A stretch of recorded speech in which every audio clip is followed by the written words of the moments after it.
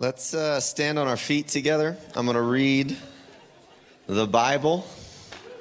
If you have your Bibles, you can open them to Matthew chapter 5. We stand just as a physical act of demonstrating that these are the most authoritative words that will be spoken in this place tonight. The living and enduring Word of God. We're going to read the Beatitudes. I'm going to read them over you.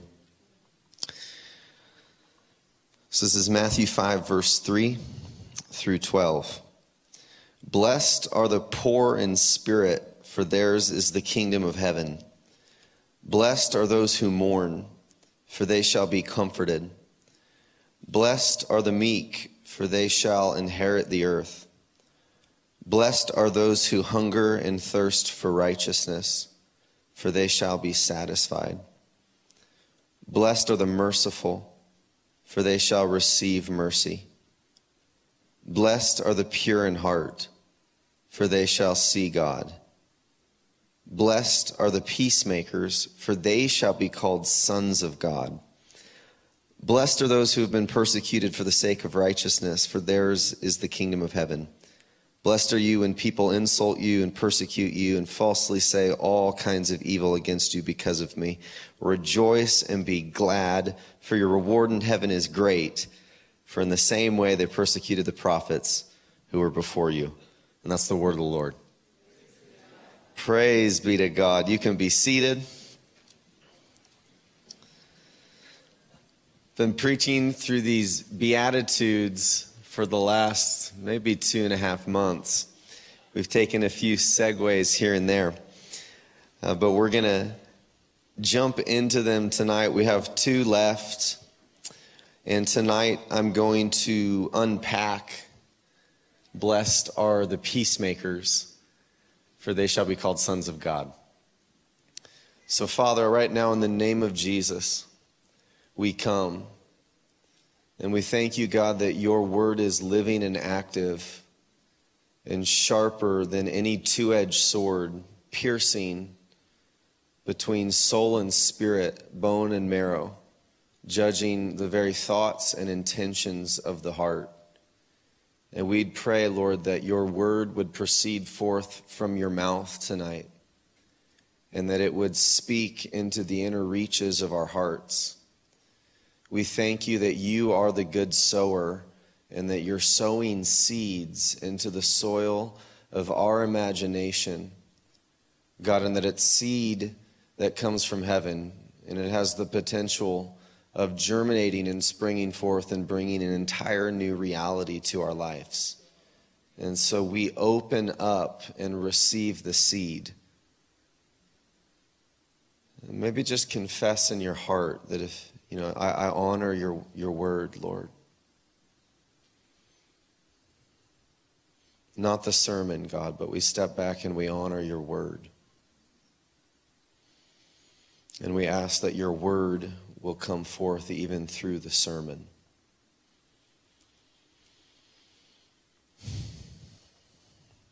And we pray that in Jesus' name. If you agree with it, say amen. Amen. I love the Beatitudes. Don't you? Oh, so sweet. Yes. Such a sweet yes. Wow. You're in a sweet mood tonight. I have a challenging word tonight.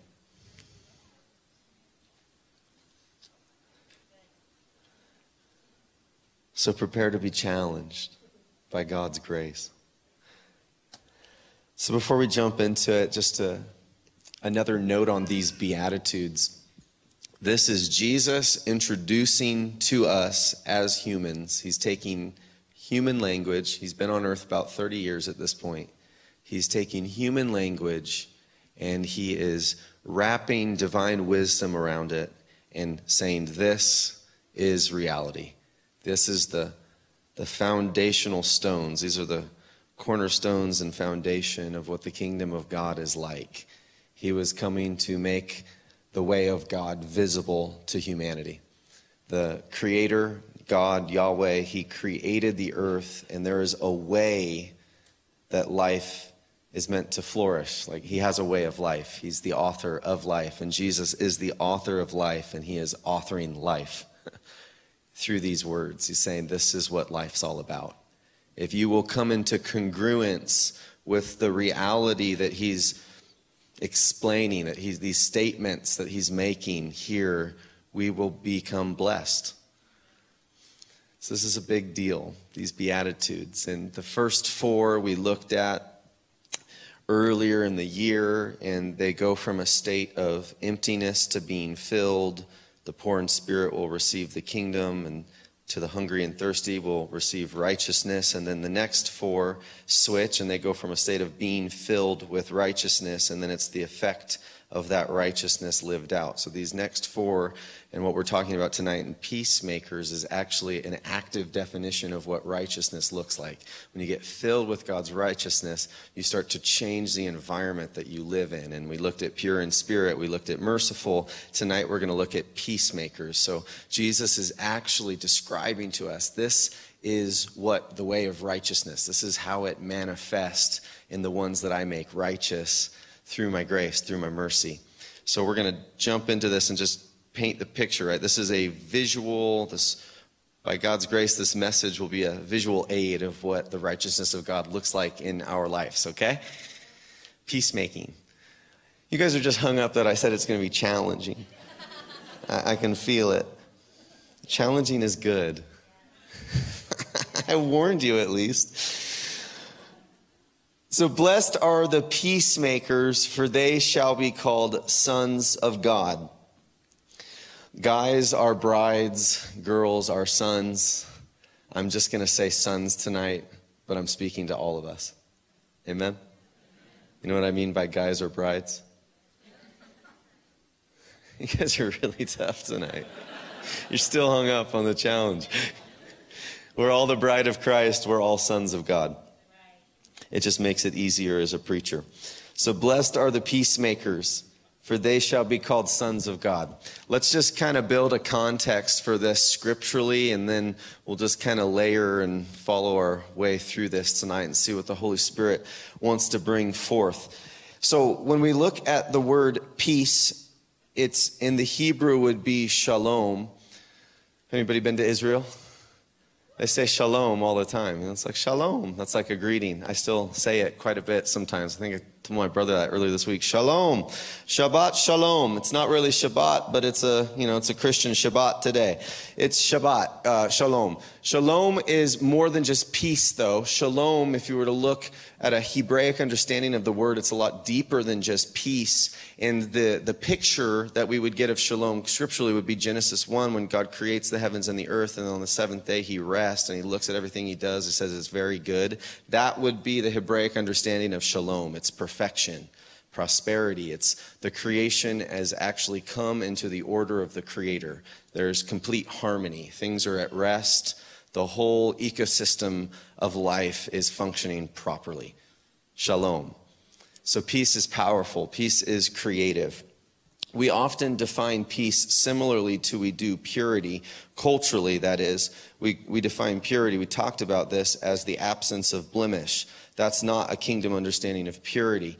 And we do similar things with peace. We describe peace as the absence of disturbance. But this is not the Hebraic, this is not the biblical understanding of peace. Peace is powerful. Peace is creative. Peace is what God made those first 6 days and then he enjoyed on the seventh. It was shalom. Peace is what Jesus did in Matthew 8 when he's sleeping in the midst of a storm. He rebukes his disciples for freaking out and then says, peace, be still, shalom. Let the creation come back into the created order, the harmony of the shalom of the Creator. The Lord our peace, Jehovah Shalom. Are you capturing this? So peace is powerful. It's not the absence of something. There was a lot of disturbance that day, Matthew 8, when the storm, and just so you know, on that, it's a lake, but there's stores, because the lake's so low elevation, there's these huge pressure ridges that get released sometimes, and it'll be like 10-foot waves that can actually kill you. So it was a real storm, real disturbance, but there was peace that was more powerful because it's a higher reality. There's different realities in life. Yes, the storm is a reality, but God's saying, I am the alpha reality. I am Jehovah Shalom. My peace is the alpha reality. It's powerful. Peace is powerful. Peace calms storms. God's peace calms storms. Blessed are the peacemakers. So let's link now Genesis 1, this vision of shalom, and then let's look at Paul's words in Romans 8 when he says that the creation itself was subjected to futility, the bondage of sin, and now it says the creation is groaning for what? The revelation of the sons of God. We're all sons, remember. The creation now who is subjected to futility is longing for the revelation of the sons of God. Blessed are the peacemakers, they shall be called. Why is the creation longing for the revelation of the sons of God? Shalom. The very creation is longing for shalom. Longing for the restoration of the harmony of the creative order, the brilliance and the wisdom that God brought forth, all of the cosmos. The creation's longing for shalom. So Jesus is making a really deep statement here that's being extrapolated both in New Testament, Old Testament understanding, that this idea of being a peacemaker is very closely linked to a revelation of identity. We were singing tonight, I am who he says I am. When there is a revelation within the inner reaches of a human being and a son or a daughter steps in and actually starts to stand in who they are, they will begin to bring shalom into places where there's no peace. They'll start to not just change their own lives. Peace isn't just for me to enjoy and have a nice restful afternoon. Peace is huge implications upon the surrounding world that I'm living in. And the amazing thing is that Jesus lived this too. Jesus was a peacemaker, because this is not just Jesus. These Beatitudes aren't just him talking about the kingdom. The kingdom can't be disconnected from the king himself. This is Jesus disclosing his own heart, his own identity, the inner parts of his spiritual culture with the Father. He's saying, this is what it's like. I'm a peacemaker. It's how you can know I'm a son of God. He is the Son of God. We are little s sons of God. Blessed are the peacemakers, for they shall be called sons of God. You with me? All right, let's go a layer deeper now. Let's talk about peacemaking. Because peacemaking is not peacekeeping. This is where the challenge is going to come. We think of peacemaking. I think if we were to do a poll of public opinion, maybe do one of those things, like Jay Leno, where you just kind of meet people on the street and say, hey, what's a peacemaker? I'm guessing that what most people would define would sound something like peacekeeping. Good people, people that create order, that create peace, all these nice things. That's not what Jesus is talking about. And to do this, I want to actually look at Jesus himself to get a vision of what a peacemaker is, because our vision of Jesus will shape our understanding of ourselves. So we're going to look at Jesus and then hopefully weave ourselves into this vision of who Jesus was as a peacemaker. All right, so Isaiah 9 says, he's the Prince of Peace. So Jesus is the Prince of Peace. And then in Matthew 10, verse 34, he says, I came to the earth not to bring peace, but a sword. And in the context, he's talking about family members actually be turned against themselves, and the provocative nature of his message, that it would actually create enemies and it would create conflict. He's not talking about violence, but he's talking about conflict, confrontation. So he is both the Prince of Peace and apparently did not come to bring peace, but he came to bring a sword.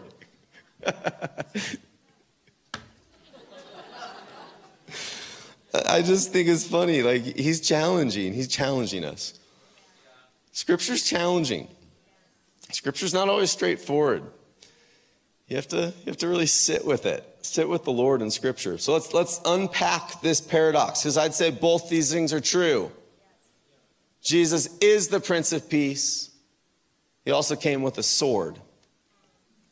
To take a step back to understand Jesus as he would have been understood in that day and age, if we were, if I was born in Nazareth in AD 5, right? This is sometimes helpful because we know Jesus in a different context. If we would have been living in Nazareth, if this wasn't River House, but this was Nazareth, and we are all trying to understand who this Jesus guy is that's kind of sweeping the world, we wouldn't have understood him in a lot of the titles that we know today. We would have understood him in the lineage of the Jewish prophets. And the Jewish prophets, if you've read about them, they weren't like nice guys. They were like troublers of Israel, is what they called Elijah. They turned the world upside down. They stepped on toes. They made people extremely uncomfortable. Like half naked sometimes, eating their food, being cooked over animal poop, marrying prostitutes. It was just uncomfortable. We could go on and on. Like, it's uncomfortable. They said uncomfortable things. They would make people cringe. They were uncomfortable. They were challenging. They ate locust and honey and wore weird clothing. I don't picture John the Baptist as like super put together and polished. Like they probably didn't smell super awesome, right? This is the lineage. This is most succinctly what people would have understood Jesus as. He's another prophet. Which we say that, we'd say those same words, but we don't have the context of like, oh, that would have been really, really uncomfortable. And this is just my belief that I think if Jesus came into a lot of churches in the West right now, we would be 10 times more uncomfortable than we actually think we would. Because Jesus came as a prophet. Jesus isn't like this super, like we think of Jesus as this really nice guy that made everybody feel really, really good. That there's truth in that. But he wasn't like this, like it was like you still had a fear too. Like what's he gonna do? What's he gonna say? You couldn't predict what Jesus was going to do. And when we can't predict what someone's going to do, that means it feels out of control. And out of control doesn't feel safe. This is C.S. Lewis, what he's trying to capture in Chronicles of Narnia. We've probably heard a quote when Lucy's asking, is the lion safe? No. But he's good. Jesus is not safe. He's good. Following Jesus is not safe. I don't know where we've got the notion that following Jesus is safe because he leads us to a cross. There was nothing safe about his life. There's just nothing safe about following Jesus. The only safety it is about following Jesus is that you know your heart's safe. But as far as your body, your plans, everything, there's no other safe. There's no something, it's like, actually it's the opposite. It's going to be fire. It's going to be tribulation. It's going to be trials. It's going to be difficult. It's going to be challenged. But if you persevere, you're going to see my glory. So Jesus is not necessarily, I think we have somewhat of a domesticated cage that we'd like to think he's at home in. And he's not. There's a difference between looking at a lion in a zoo and if you were to stumble your way into one in the middle of an African plain. You would have a different internal response. Because in one of those scenarios, you'd be in control. And in the other one, you would not be.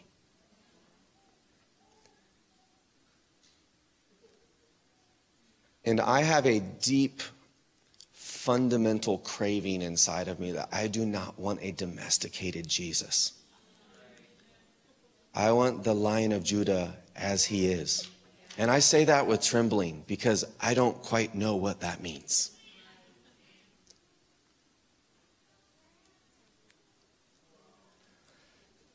over the last years, there's been a lot of, criticism that's come around River House, and most of it I hear second, third, fourth hand. But if I were to succinct it down to a line of what it usually boils down to, it's something, if I were to just kind of label it, it's, the place is pretty passionate. I don't really know what's going to happen. I can't predict what's going to happen. And it feels a little out of control, and that means that that's bad. Because I think we've been, in some ways, hardwired to think that feeling out of control and being uncomfortable means bad. That being challenged means bad. And so when I hear those things, it's not that I like the criticism, but I'm like, well, yeah, that's true. Except I would just say it's not bad. I would say that feeling of being out of control and being challenged is actually good. That's what produces growth. And I think that's part of what Jesus is trying to reintroduce to the wineskin that I think he's birthing in this country. It's not just here at River House. I pray we play a small part of it. But we want the Lion of the tribe of Judah. We want Jesus to be himself. And I just hope that I can get to the point one day when my heart, he truly trusts that I can handle him for who he is. What does this have to do with being a peacemaker? Right? Jesus was very confrontational. He confronted sin. He confronted hypocrisy. He confronted anything that he saw to be unrighteous. Anything that would stand in the way of the shalom that the creation was designed to come into alignment with. He confronted it. This is why he was so polarizing. This is why he was crucified, by the way. He was crucified because he was confronting the systemic brokenness within the spirituality of the Israeli nation that was impeding the peace of God, the reign of heaven actually coming to the earth. Like he had the guts to walk into the temple and to start throwing ham, just going crazy, flipping tables, the court of whips. He's not doing conflict for the sake of conflict. He's doing conflict for the sake of shalom.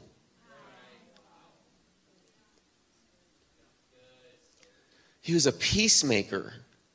And because he was so committed to the vision of peace that he saw, that he knew to be truth, the reality of the kingdom, he just couldn't stand. He couldn't not step into the hornet's nest of the unrighteousness and the brokenness and challenge it. Not to be some sort of macho,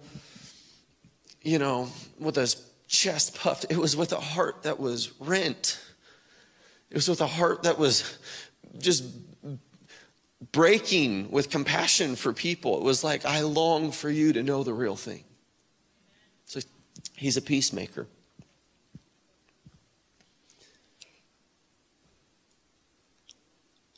And this is the truth when it comes to being a peacemaker. Is that if you're a peacemaker, you carry around a sword of truth and healing balm all the time. A sword of truth, which is the word of God according to Ephesians 6, which according to Hebrews 4 is piercing, sharper than a two-edged sword. So it's more than a two-edged sword. And it's piercing.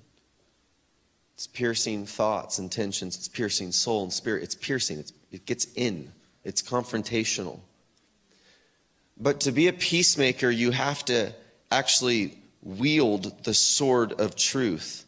And it's the sword of truth that creates the confrontation. Not because you're going around looking for some place to swing the sword, but because you've become intimate with the sword of truth, which James 1 says is a mirror that we look into.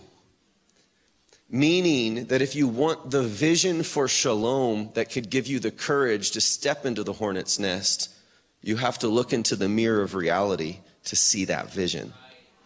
Meaning you will probably create the wrong conflicts if you aren't a person of the word, because the word will inform the conflicts that you step into, because it will show you what God's reality and what God's vision is, and you will know that you know that you know that that is not the righteousness of God. And I have to speak truth.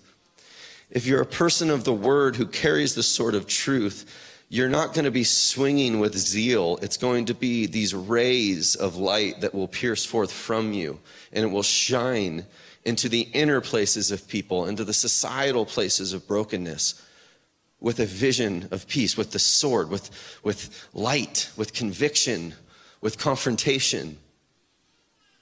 So this is spirit-led confrontation. This is not just walking around with two hands on a sword, swinging every time you want to. This is why meekness was like 4 Beatitudes ago. The other half of you will get that in like 5 years. I'm totally joking. I'm totally joking. That was a bad joke. I don't even mean that. Zerp, fishing for that one back in.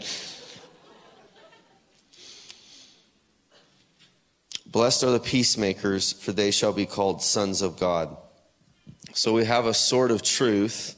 We also have healing balm. Right? The sword of truth is going to challenge every attachment, the love of the world.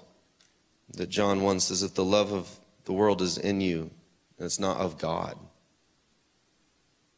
There's this contrast between love of God and love of the world. And if we have love of the world, right, the sword of truth will challenge the love of the world and the bride of Christ, because it's undefiled devotion that will bring about the John 15 branch that bears much fruit and brings the Father glory and transforms the world. So the sword of truth will challenge those attachments and will shine light and create opportunity for repentance. This is why Jesus started his messages with repent. It's not like, hi, I'm Jesus. I was born in Nazareth. You know, here's a picture of my mom. Isn't she cute? Like, it was like, repent. Change the way you think. It's time to turn. Turn from what you have been living in and know that there's a whole new reality available to you. Peacemaker. But we also have healing balm. And a peacemaker cuts, but a peacemaker also heals. And this is really important. A peacemaker cuts for the sake of peace. The only difference between a troublemaker and a peacemaker is that people get to peace. So if people don't get to peace, you might be a troublemaker. This is so much more funny than it could be funnier. Just let it be honey right now. It'll turn to meat later. And then you can chew on it. But it's okay. We don't have to be so serious. I read Galatians 5 a couple weeks ago. Seriousness is still not a fruit of the Spirit. So it is okay to not be serious, even when things have weight. This is weighty. But it's not serious. This is Jesus' leadership. This is Jesus saying, hey, I'm giving you a vision of who you are. I call you son. I call you daughter. He loves us. That's why he corrects us. That's why he's a peacemaker. He wants to bring us to shalom. This is really good news.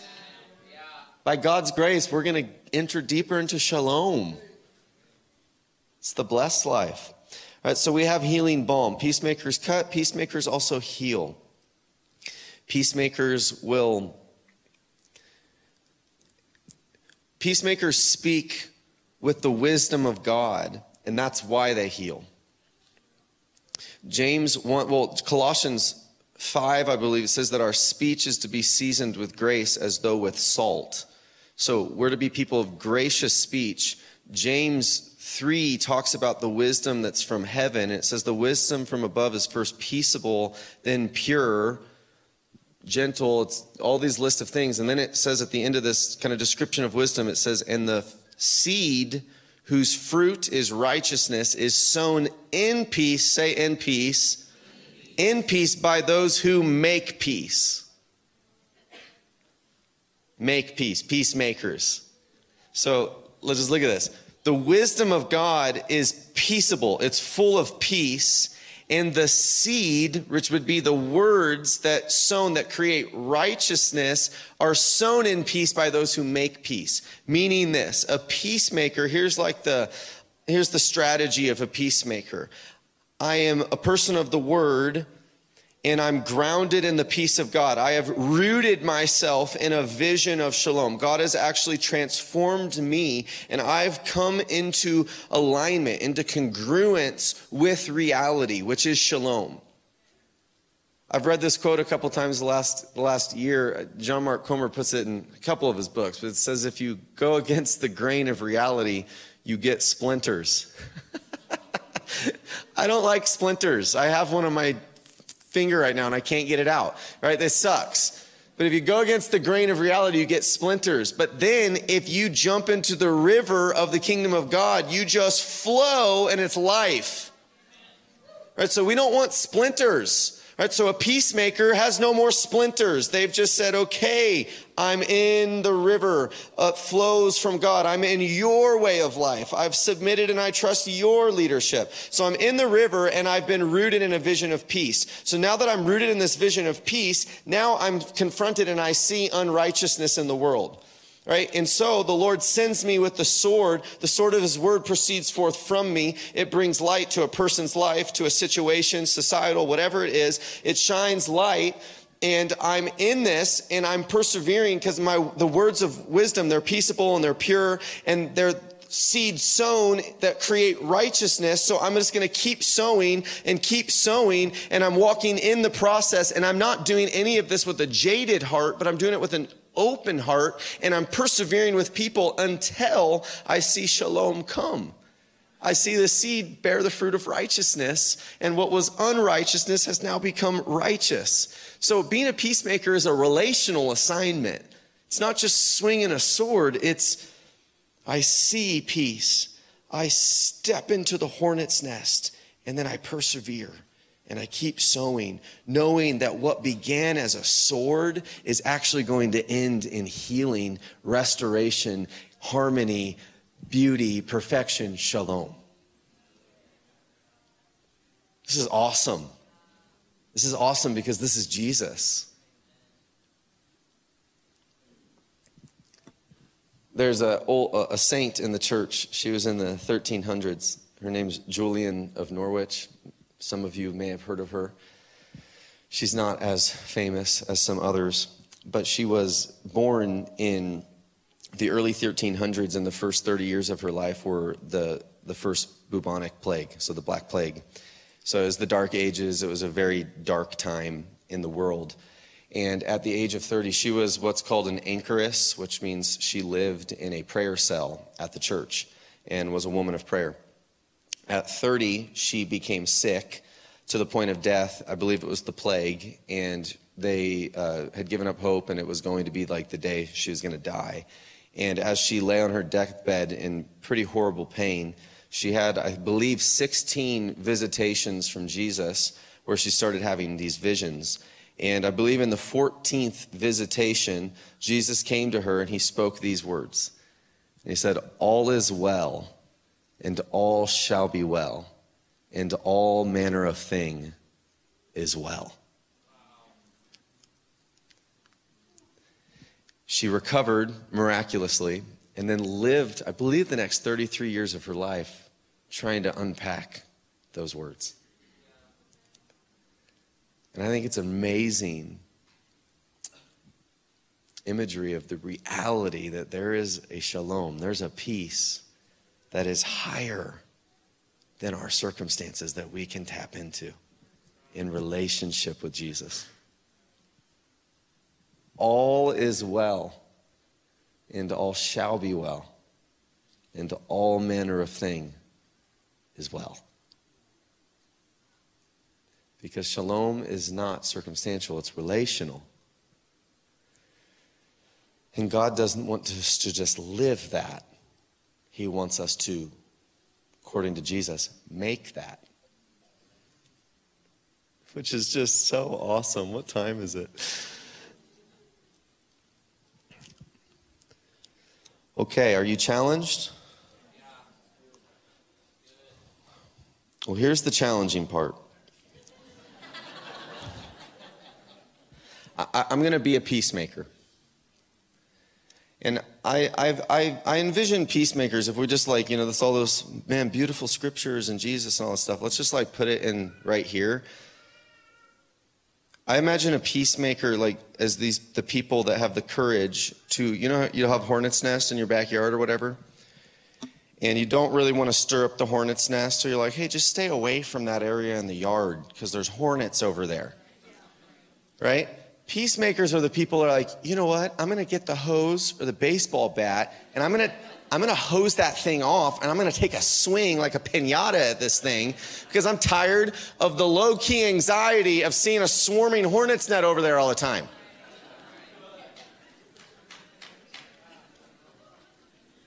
The unfortunate reality in our world is that most people are just like, you know what? I'll just put more clothes on. I don't care if it's 85 degrees. I'll put a sweatshirt. I've got some goggles that I used last winter on the snowboard hill. Like, I'm just going to cover up. We're good. Leave the hornets alone. This is the world. And that is not the church. We're not called to be a PC people. I'm not saying that we're called to go and get on social media and voice every opinion we have either. Right? Remember, people of the word. It's spirit-led confrontation. I'm not saying this is a license for you to go swing at every hornet's nest that you see. But there's times that you're going to find yourself in conversations with people. You're going to find yourself in situations at work. You're going to find yourself at situations with your family, with your extended family, with people that you worship next to. You're going to find yourself and you're going to suddenly realize that you're standing on someone's back porch and there's a hornet nest in the corner of it. And the loving thing to do is to take the baseball bat out and let the Lord proceed forth from you and speak the truth. Be prophetic like Jesus was prophetic. Not from a heart that wants to wound, but a heart that just says, this is reality. There's a better way. There's shalom.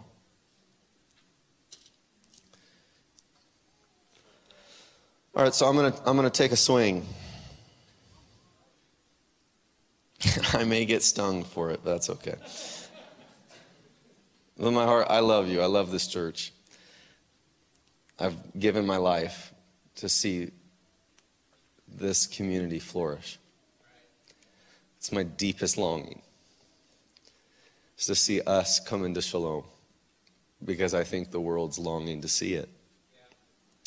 So I want to just say a few things. I'm not trying to call any individual or particular thing out, but I just want to share a couple things about what I'm just going to label an independent spirit that I think is very hindering to the life of the church and the life of any personal believer.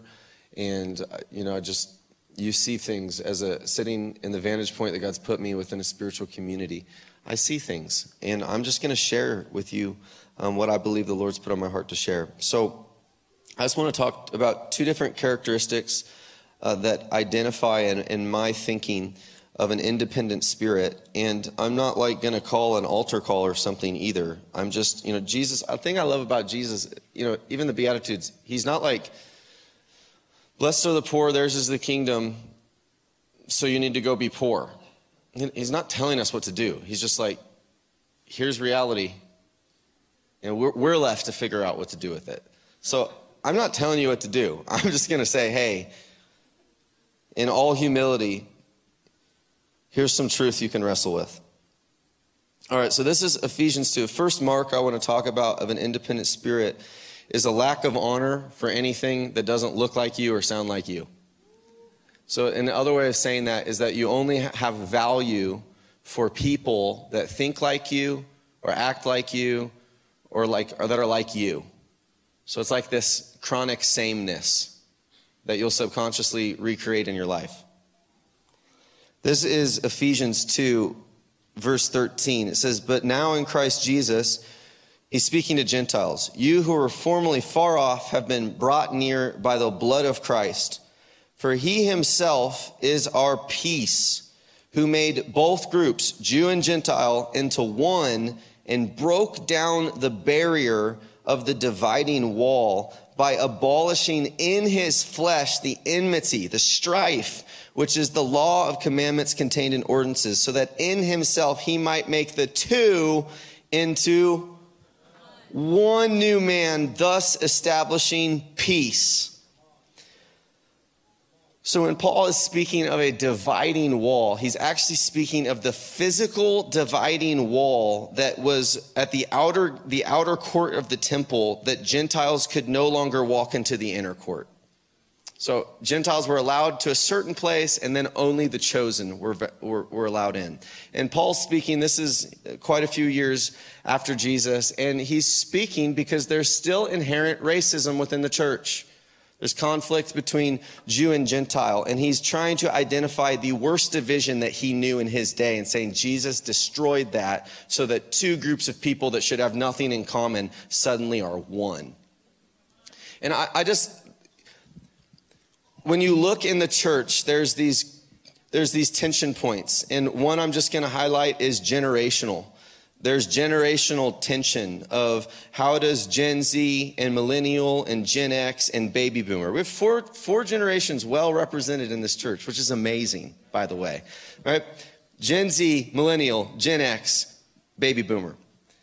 And if you just look at the natural how things take place, there's often times where it's like there's these gaps in understanding one another generationally. And I'm just going to be honest, there's insecurity between how the generations can relate within some. There's pride within some, and some people don't have value. Some people don't think anybody has to offer. Some people don't think, the young should ask me to pour into them more. There's all these different things that swirl around, and I'm not going to give you a diagnosis of what I think the right thing to do is. I'm just going to say that until the generations are one, it's proof that self is woven into our spirituality because we're self-conscious, we're not Christ-conscious, because if we were Christ-conscious, we'd be radically in love with Jesus within one another.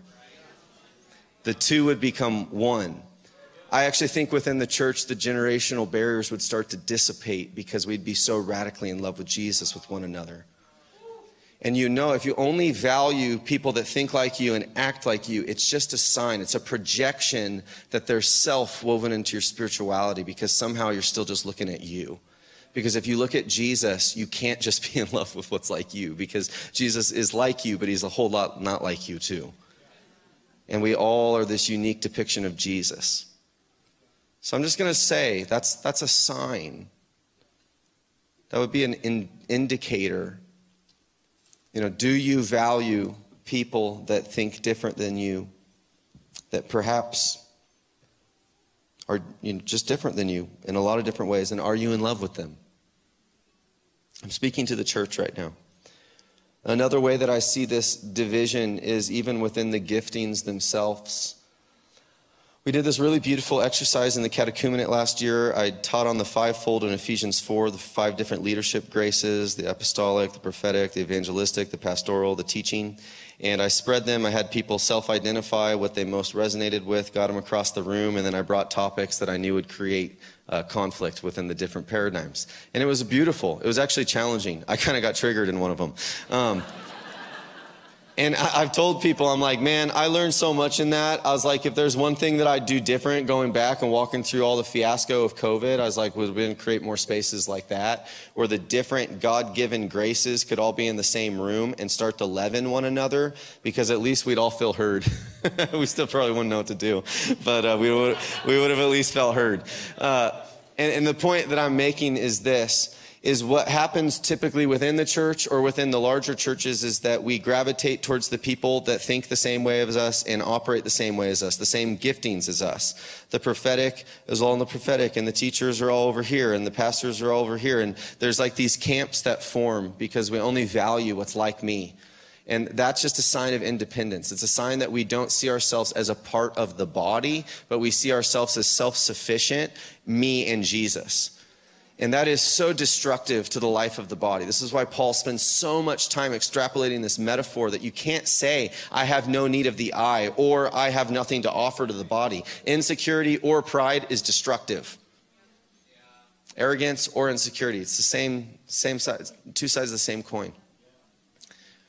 We have to fall in love with Jesus. And again, if we become Christ conscious, we will naturally, even subconsciously, start to gravitate towards people and places and things that are different than us because we recognize that he's bigger than me. I'm a part of something bigger than me. We start to get a revelation that I'm not God's only child. I'm part of a family. And what I think, if you come to the dinner table and what you think's the only way, they're probably going to stop inviting you after a while. You're going to be like that crazy uncle that only shows up once every 4 Thanksgivings. And you're like, what's he going to say this time? Hey, we're part of a family.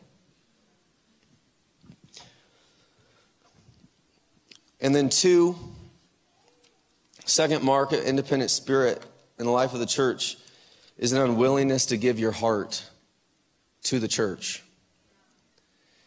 Matthew 6:21 says, where your treasure is, there your heart will be also. And we could define treasure in a lot of ways. Jesus is defining it as money there, but you could define it as money, time, affection, love, loyalty, fidelity, all these things. And we're living in an age of a generational-wide trust, breakdown of all trust for all forms of authority. And we don't realize that the water that we're swimming in makes us deeply question anybody that's in leadership and any institution of leadership and anything that would be a formality or structure.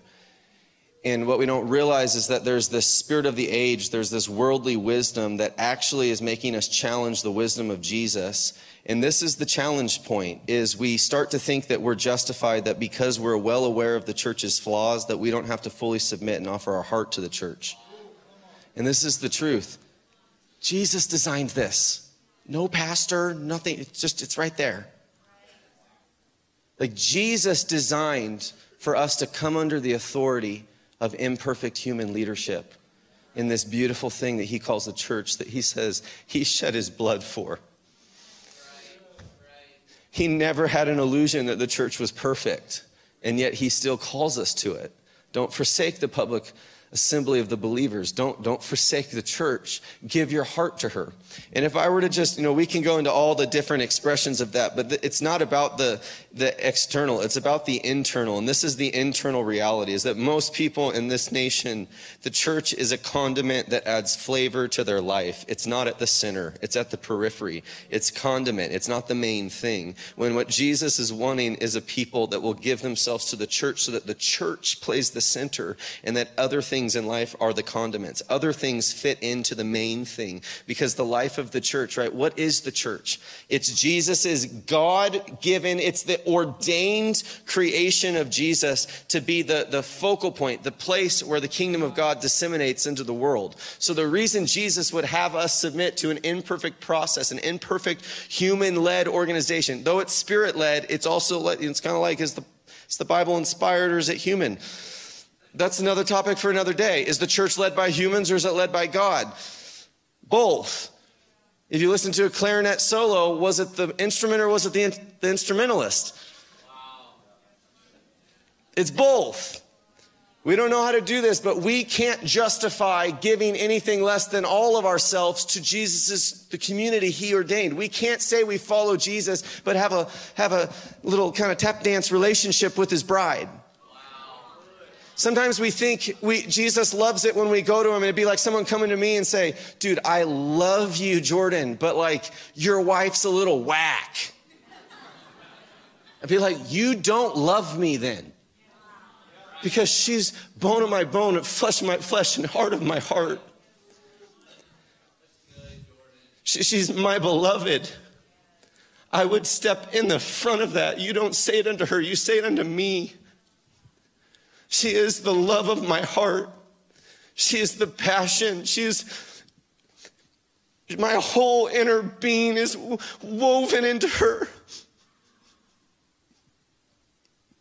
How can you not love her if you say you love me?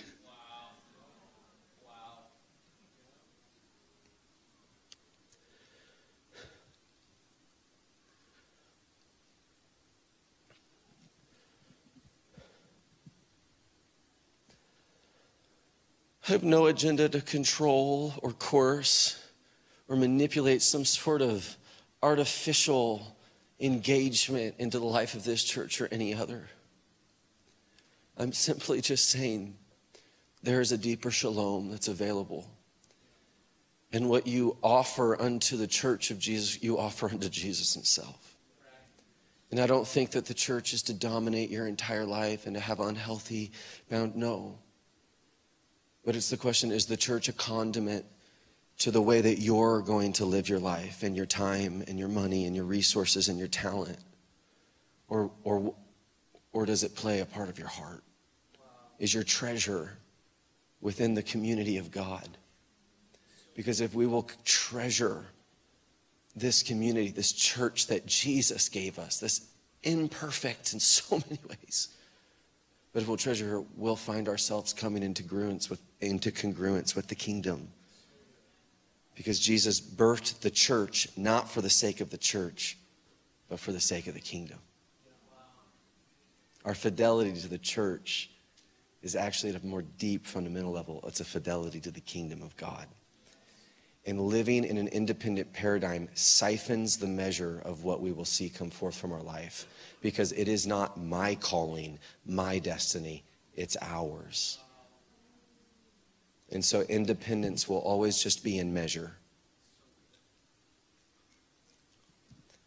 And I just want to close like this, and this is again from Such Love. I talked about Jesus the prophet tonight.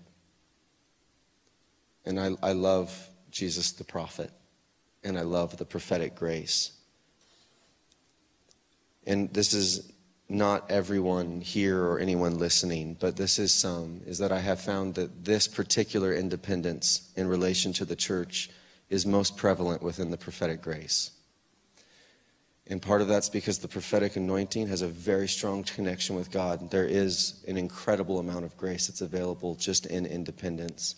And there's also hurt. But I want to call prophets, if you're listening online, if you're in this room, I want to call you to God's order for your life, which is to come under authority of a local church, not to control you, but so that the full expression of your gift can be released, so that the biblical leadership of God can come under and that you can flourish.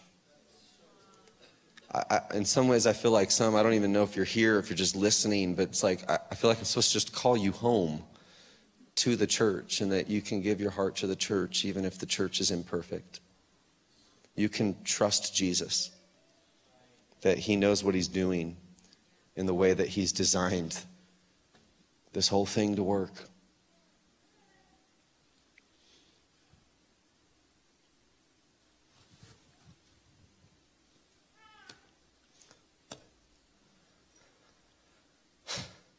Deep breath.